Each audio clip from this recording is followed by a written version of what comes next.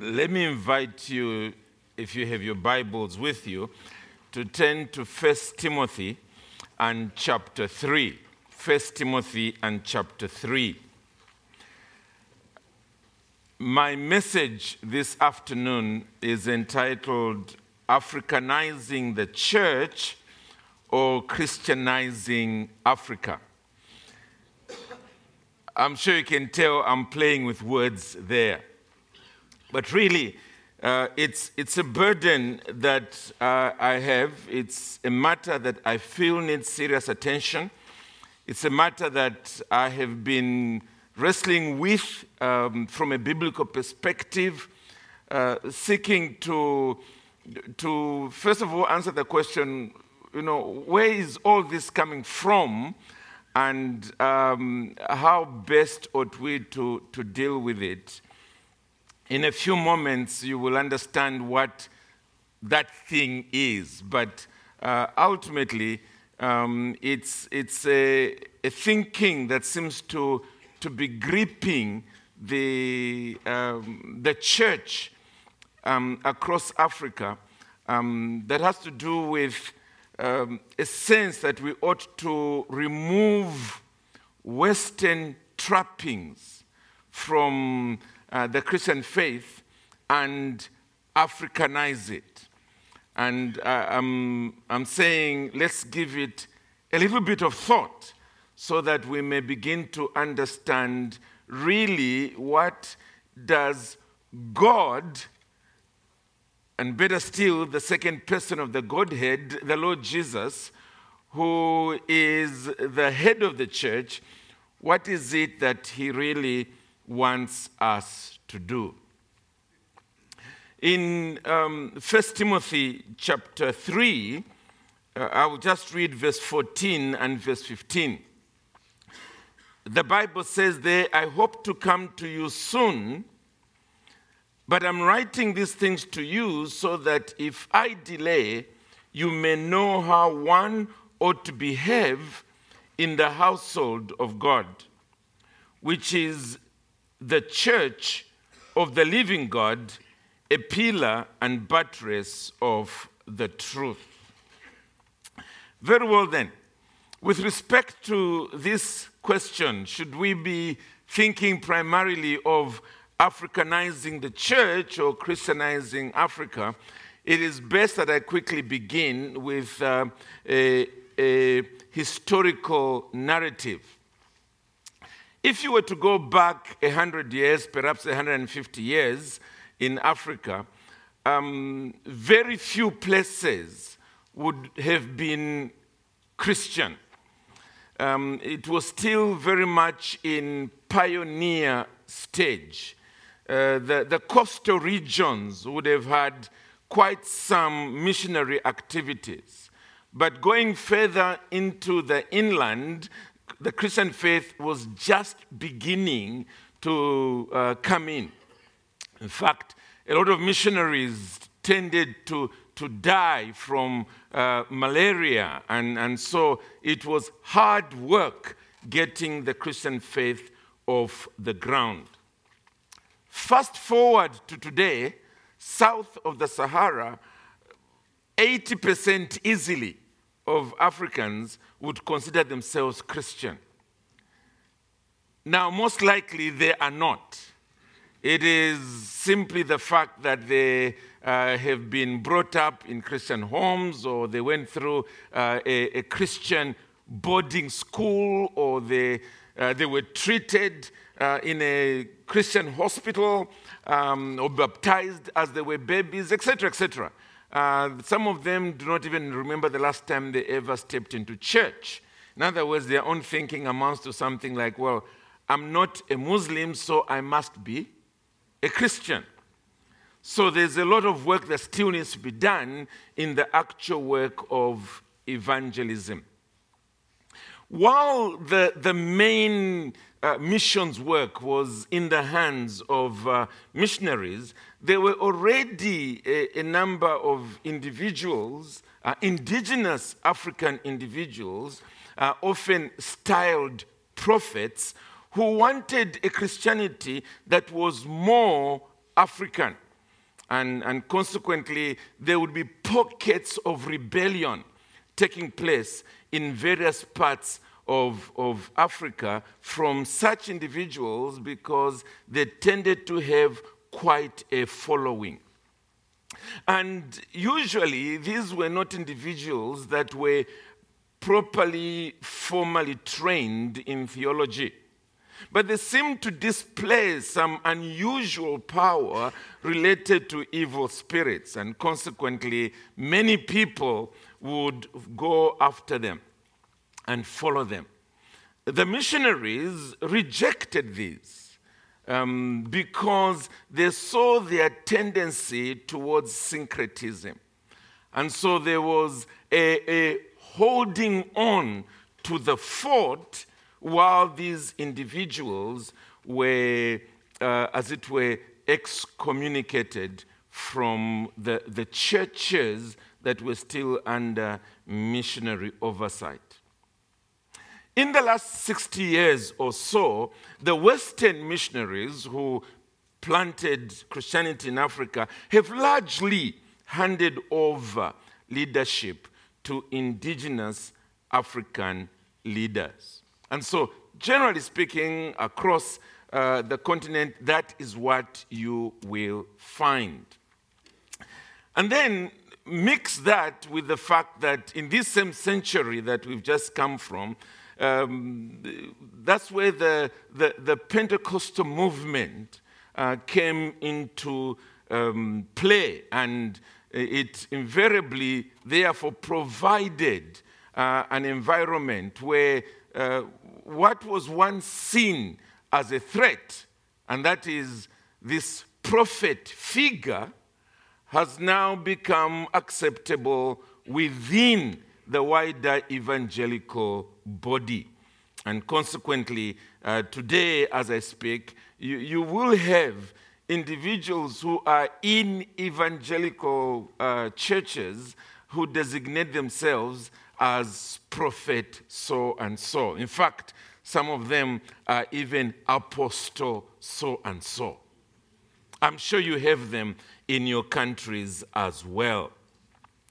Now, it's really in this period that therefore there has become commonplace today in many parts of Africa, theologians and pastors who are basically saying, fine, we have taken over the reins of the churches and denominations and so on, but what we still have by and large is a Western form of worship. And so we need to do in the context of the church what was done in the context of politics.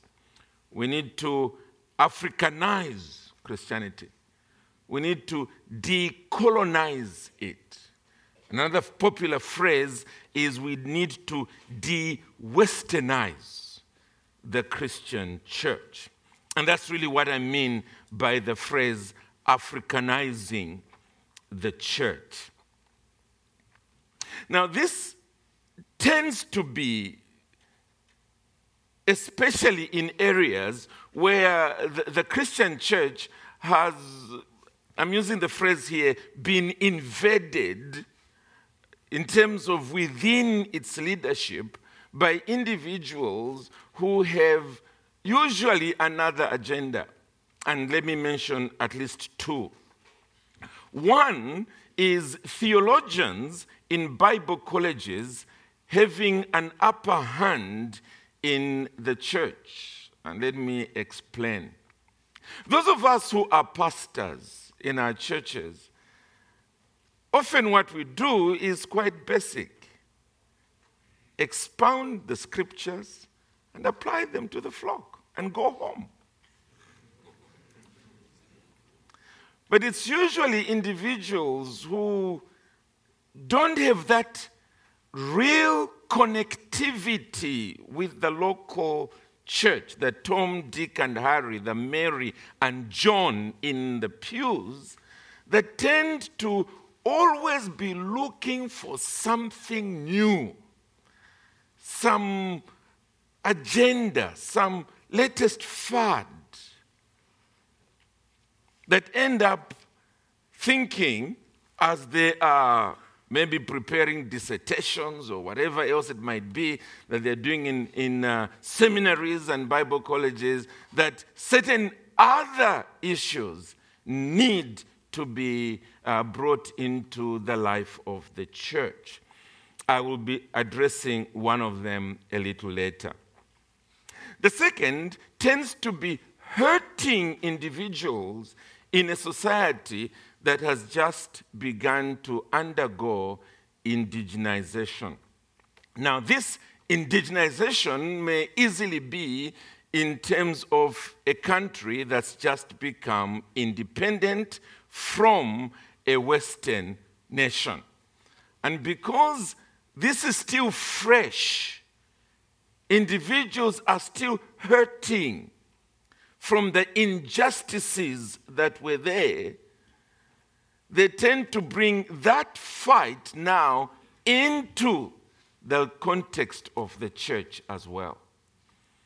So that what they are seeing happening on the outside, they must also see happening within the context of the church. So the complaint often is that many African churches are continuing to be Western in church polity, Western in theology and doctrine, and Western in worship.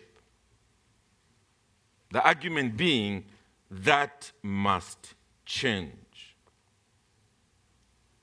Now, whereas this might be true to some extent, we still need to answer the question, how are we expected to address it? The noise I'm hearing seems to be suggesting that we must see how we as Africans do things. For instance, how were we worshiping our gods before the Western missionaries brought in Christianity? And all we have to do then is, as it were, remove the false god, the wrong god, and now put in Yahweh, God, as he is taught in the Bible. That seems to be the general thrust. Now, I realize I'm not in Africa right now, I'm in the US. But the reason why I felt this was important for us to address was not because I thought we should only address the African issue, but because in principle, all of us need to face this matter. Whether we are in the USA, South America, Europe, Asia, it doesn't matter where we are. The question is going to come up. How should today's church, wherever you might be, function and express itself in the cultural context that you find yourselves in? Especially that the theme for this symposium is ecclesiology. How should we, especially in the midst of the winds that are blowing? For instance, I think we all know that in the context of the West, there is the whole issue of homosexuality that's pushing an agenda from the outside in. Again, it's exactly the same thing. The church has to answer the question, what's the modus operandi, the model of operation by which we should be dealing with these kinds of cultural pressures that are being brought upon us. Now, thankfully, we have the Bible. We have the Word of God that is to be our primary guide in all matters of faith and conduct. we can go to this book in order to answer the question, what kind of church should we have today in the midst of these pressures that indeed we feel because of our immediate historical context?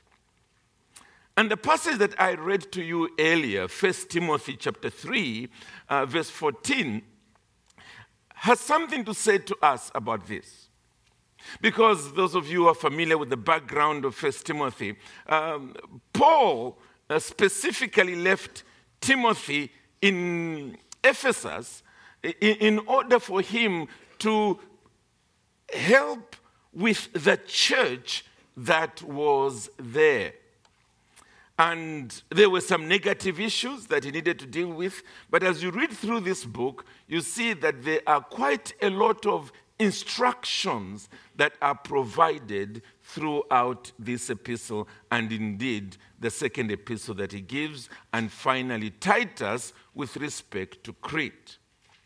What I love about this passage that I have read to you is that Paul was anxious to catch up with Timothy while he is doing his pastoral activities in this church.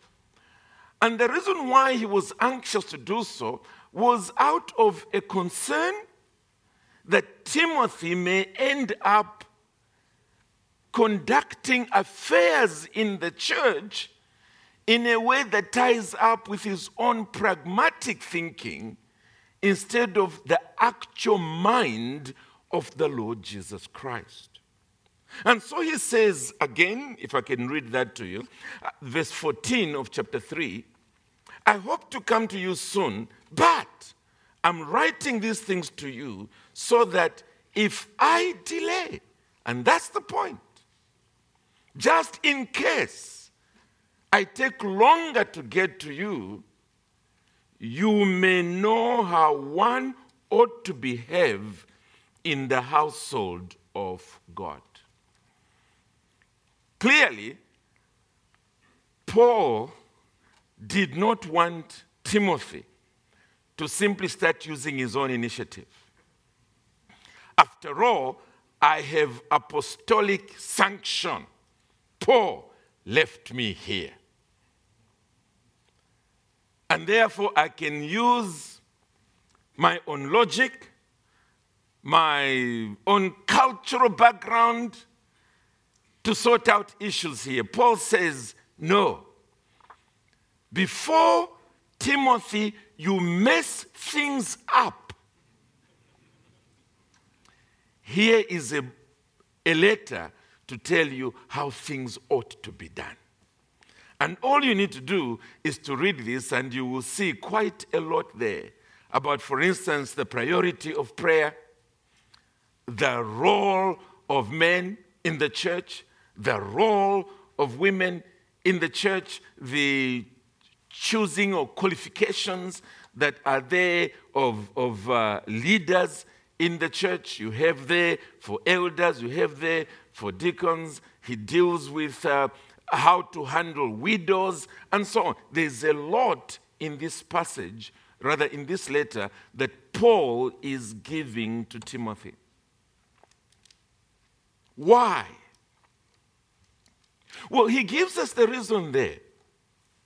Because the church is the household of God.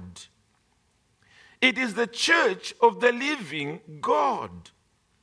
It is a pillar and buttress of the truth. The point he's making there is that, I think we must have heard it from one or two of the speakers earlier, the church is not ours. It belongs to someone else.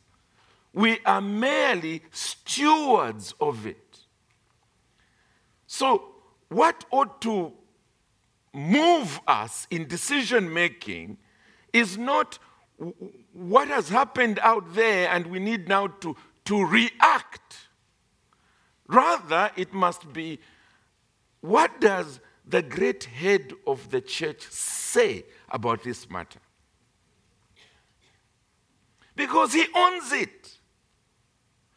And ours is to simply ensure that we implement his mind. And that's what Paul was seeking for Timothy to do here. And therefore, our approach should be along the lines of the regulative principle that God has stated how he wants to be worshipped and how he wants his church to be governed. And that we have no right to start bringing into the church whatsoever we want, which is the normative principle. It's important that we capture that spirit here in the text. And again, we answered the question, it is because it is God's church, but it's also because it's the pillar and buttress of the truth. In other words, the church ought to be so organized that it upholds the truth of who God is and how he saves sinners.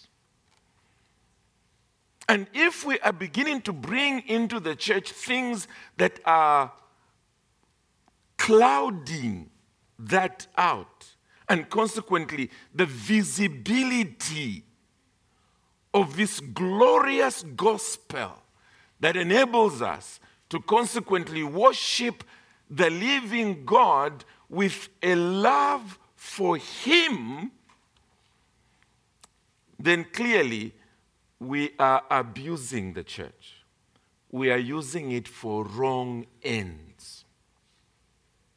Now, here's my quick point. If you read 1 Timothy and 2 Timothy, and remember Timothy was in Ephesus, and if you also read Titus, whom Paul left in Crete, when you look at these two letters, is there anything in them that even remotely suggests to you that these two men should do their utmost to make the church conform to its culture? Do you find there Paul saying to Titus, remember, the church is in Crete. So make sure that everything there is being done like the Cretans. In fact, you find the exact opposite. He says to them, guess what?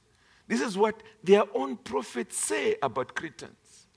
And then he says, rebuke them sharply.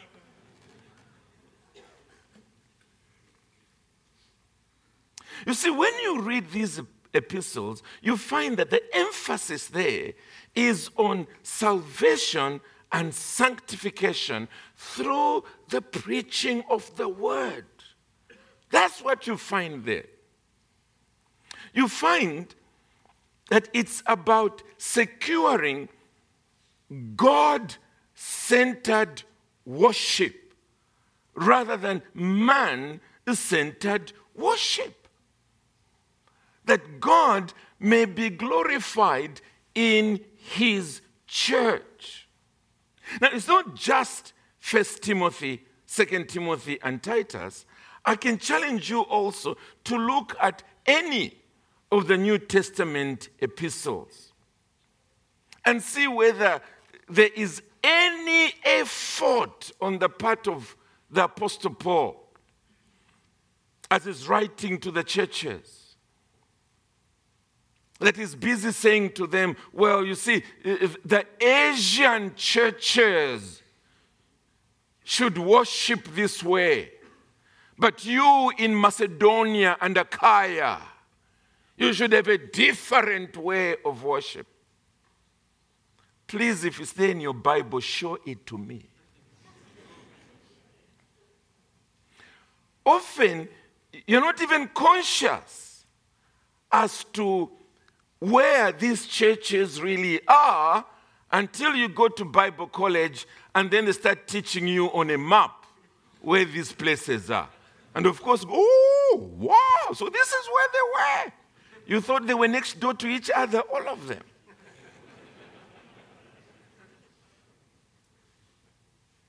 Because Paul and the other apostles were not about issues of promoting a particular culture. No. If it was any culture, it was clearly to do with God, a culture around the living God. But it makes sense. Because if we can go even further back to the Gospels, the Lord Jesus Christ, speaking to the Samaritan woman, made it clear that the time is coming and now is when God will be worshipped in spirit and in truth. So sorry, Samaritans, it's not moving in your direction. And just in case some Jews are getting a little excited this side, sorry, Jews, it ain't coming in your direction too. God seeks worshippers who worship him in spirit and in truth. In spirit and in truth. And that you begin to see carried over into the epistles and the emphasis that was there. That's the New Testament or New Covenant. In fact, pushing it even a little further, going all the way to the Sermon on the Mount, at the beginning of the book of Matthew, Jesus said that you are the salt of the earth. You are the light of the world. So instead of beginning with what's happening out in the world and saying, yeah, you see, let's now bring it into the church, we should be saying, what is the God of the Bible saying? Let's take it into the world. Supposed to be the other way around. And it's this matter that concerns me. That we are having theologians who are busy seeking to impose on the church whatever it is that they are picking up out there as they are doing their research and they are putting together their dissertations and so on and so forth. They're now seeking to impose it upon the church from the outside. Instead of being busy expounding this book faithfully, consistently, and then applying it to the lives of the people that are there. We've just heard about Jews and Arabs. An obvious area that comes to mind is Romans 14, where Paul deals with the question of Jews and Gentiles. They had their cultures deeply ingrained even in their worship.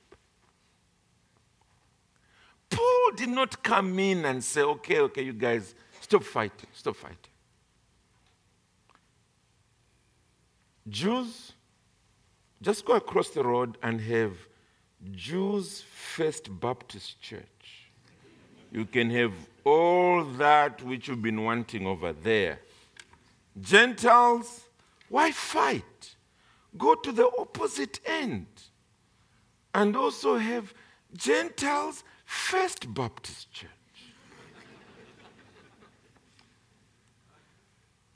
And you can also have your own thing over there. Which is basically what we're now being told. The emphasis is not that we are Christians, but we are Africans. And it's Africans. We must show them that we are Africans. Well, as I hope to argue, we are Christians who just happen to be Africans. That's where the emphasis ought to be. And that was what Paul was basically saying to the Jews and the Gentiles. He was saying to them, you now have one Lord.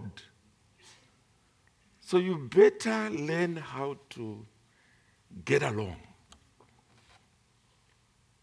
You better set aside some of your own natural peculiarities, because you are one body. There's only one church, the church of the Lord Jesus Christ. Now, brethren, let me hurry on. By saying what I've just said, I am not saying that Christianity will look exactly the same everywhere in the world. Of course not. Of course not. And I'm not saying that there are no aspects of the worship of God that expresses something of the culture in which the church is found. For instance,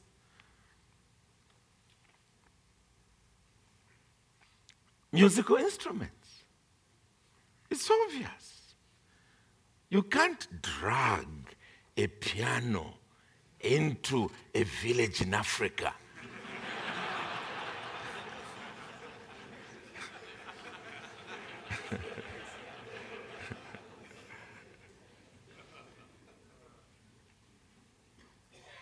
It's obvious. They will have their forms of instruments that they will use. And I'm not saying that there are no changes that should take place in order for the Christian faith to be more natural in its context. Again, I'm not saying that. And finally, I'm not saying there are no issues that are peculiarly African that need to be given special attention by African church leaders. Because it's very easy for people to begin saying, is this what he was there for saying? But listen to me carefully. What I'm asking is, what should be changing the other? Is it the gospel through the church that must have a sorting and lighting effect upon our world? Or is it our world and who we have always been that should be having the effect upon the church? Now, let me put it this way. Some of the popular phrases you hear in the context of theology is something like this. We must have an African theology. We need an African hermeneutic. We need African ethics. We must have African worship. And usually that's the most visible, the worship part. You don't seem to notice African hermeneutics.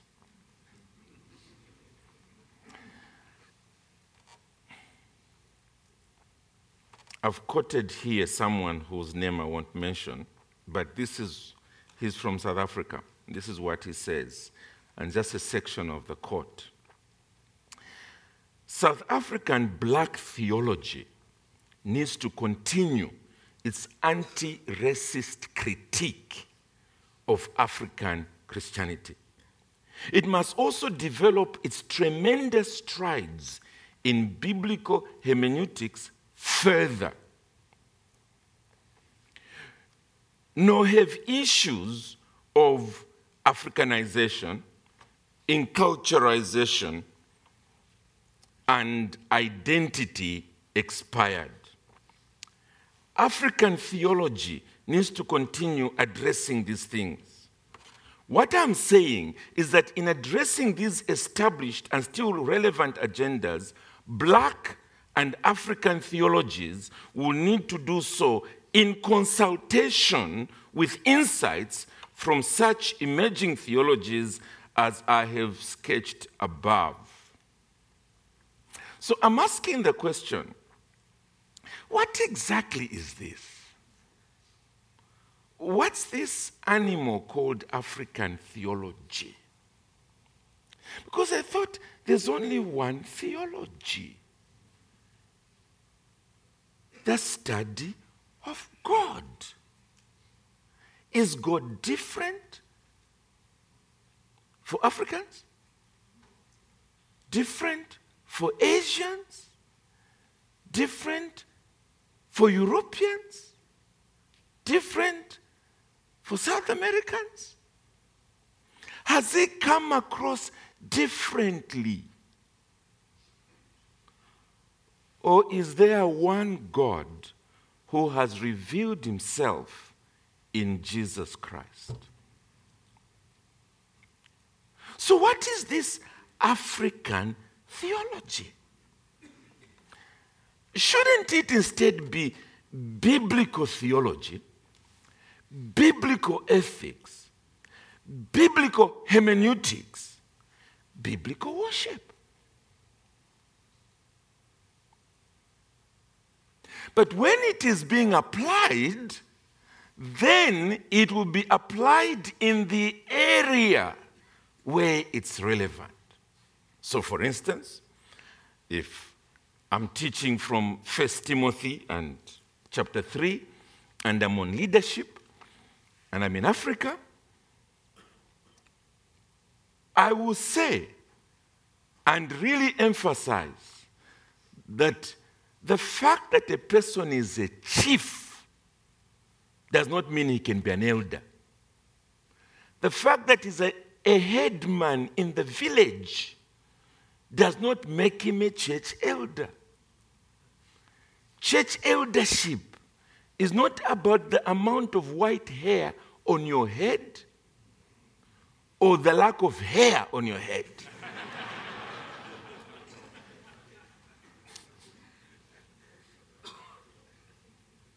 It's about spirituality, godliness, spiritual maturity.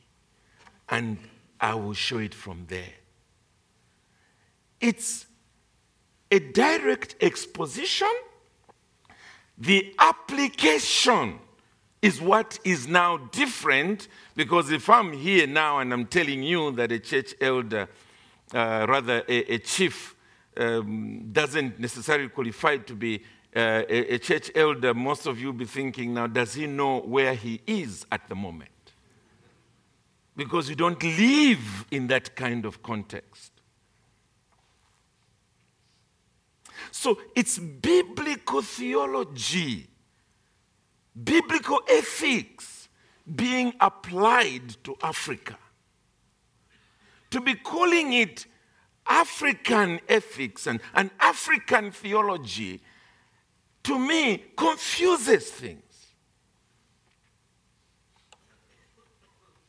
And so, for instance, if I'm a pastor in South Africa, I will not be speaking about South African black theology.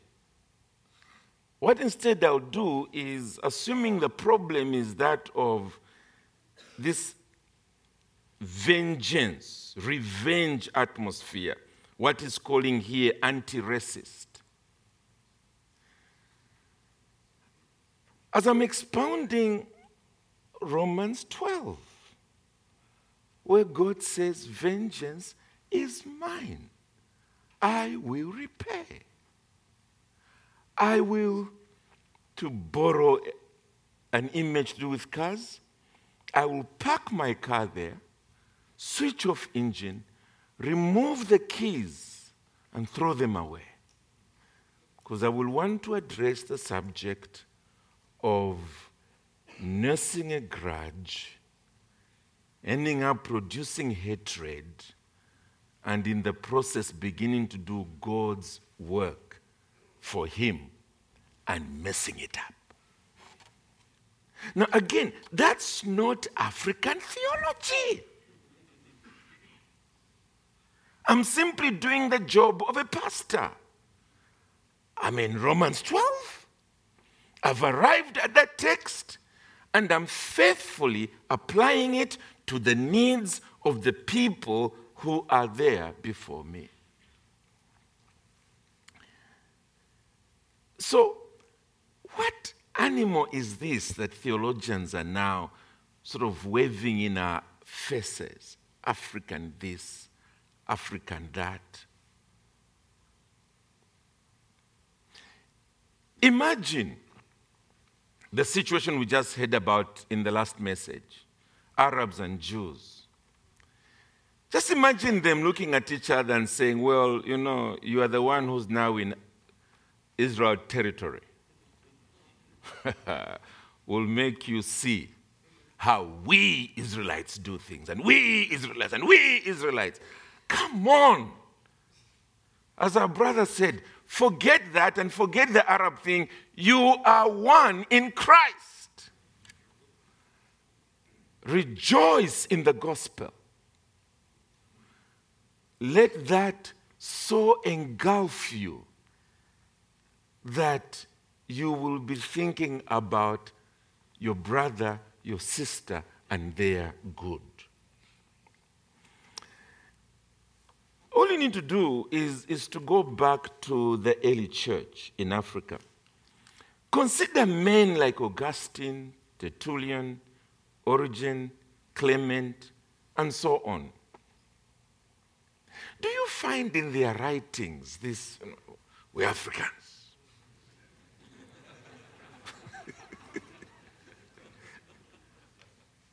Let's show these people from sort of the Israel, Middle East kind of area. Let's show them. No. They were preoccupied with big issues. The three persons in the Trinity. They dealt with that. They dealt with Christology. The two persons in one Christ. They laid foundations that up to today we are benefiting from right across the globe. And all I'm saying is we need to get back there to put first things first and ensure that what the Christian faith is all about is what's oozing out of our churches.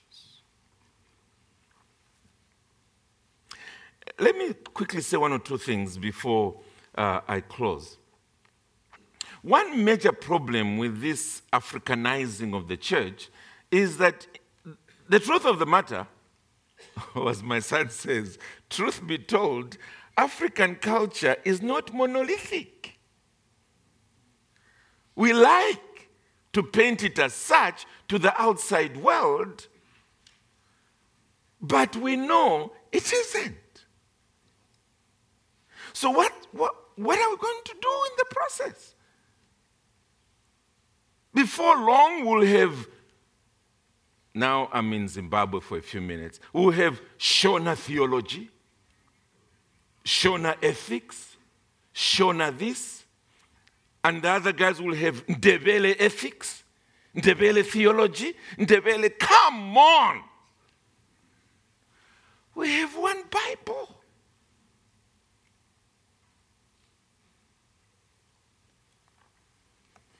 But the other problem is that African culture is dynamic, like any other culture. So when you start going to dig into how you did things at the end of the 18th century,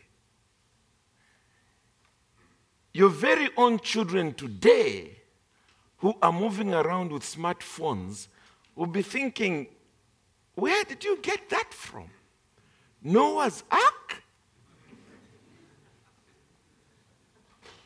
Because culture is dynamic. So in the end, we are simply creating problems where we don't even need to have problems. Simply expound the good old book, man. That's all. Open the cage, as Spurgeon says, and let that lion out. It will do its job.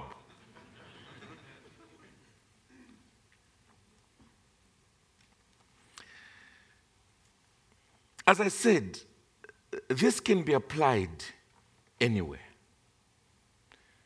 It can be applied in Israel, in Palestine, in Russia, Australia, in Asia, even here in the United States.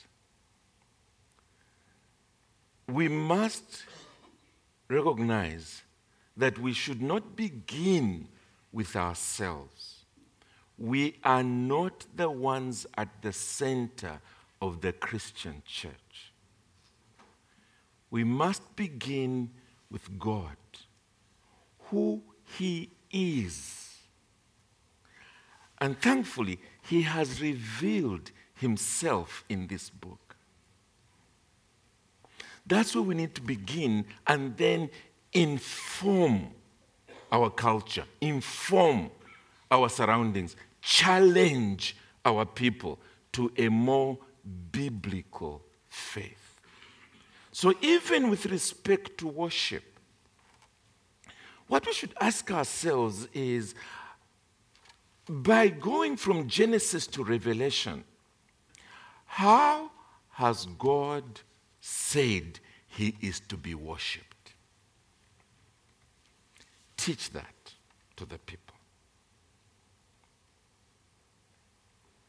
And most likely, what is often excused as worship, because we're Africans, which is often senseless dancing,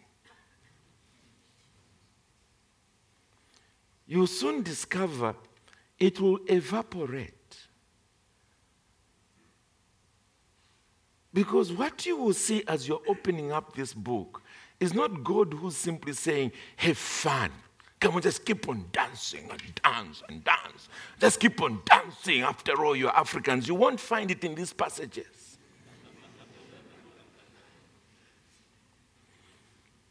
You will find the book clearly teaching that worship is acknowledging who God is and His worth. It is worship. It is in truth His person and His work.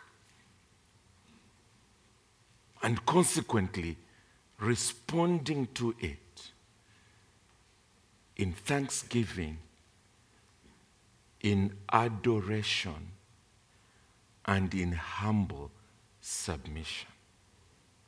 You won't get that out from the culture. You have to inform the culture.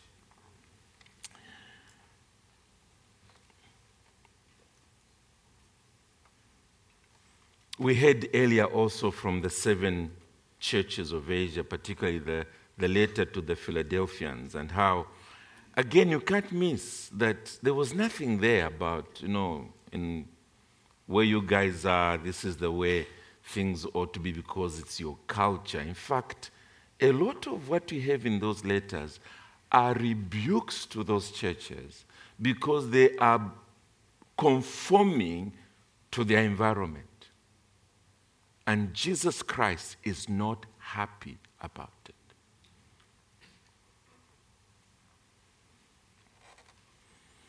may I plead with us that we must be Christians who just happen to be Africans.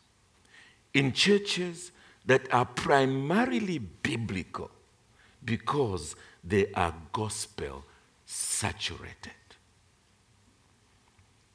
To borrow the words of a nice little chorus, that we should turn our eyes upon Jesus. Look full in his wonderful face. And consequently, may the things of this world grow strangely dim in the light of his glory and grace. Let's pray. Our Father in heaven, we pray that as many of us are in the midst of all kinds of winds that blow, help us to fix our attention on that which is truly biblical, that which will alone last because it represents your mind and your will here on earth. That, Father, if there are any individuals among us that have jumped onto this bandwagon of a kind of cultural Christianity, that they might be recalled to that which is a biblical Christianity. And not just in Africa, Lord, anywhere else on this planet. Grant that we might learn to draw water out of this glorious book and refresh your people week by week. That you, O Lord, would be happy with what we heard earlier on as your kingdom on earth. That you would be happy with your church. For Jesus' sake, amen.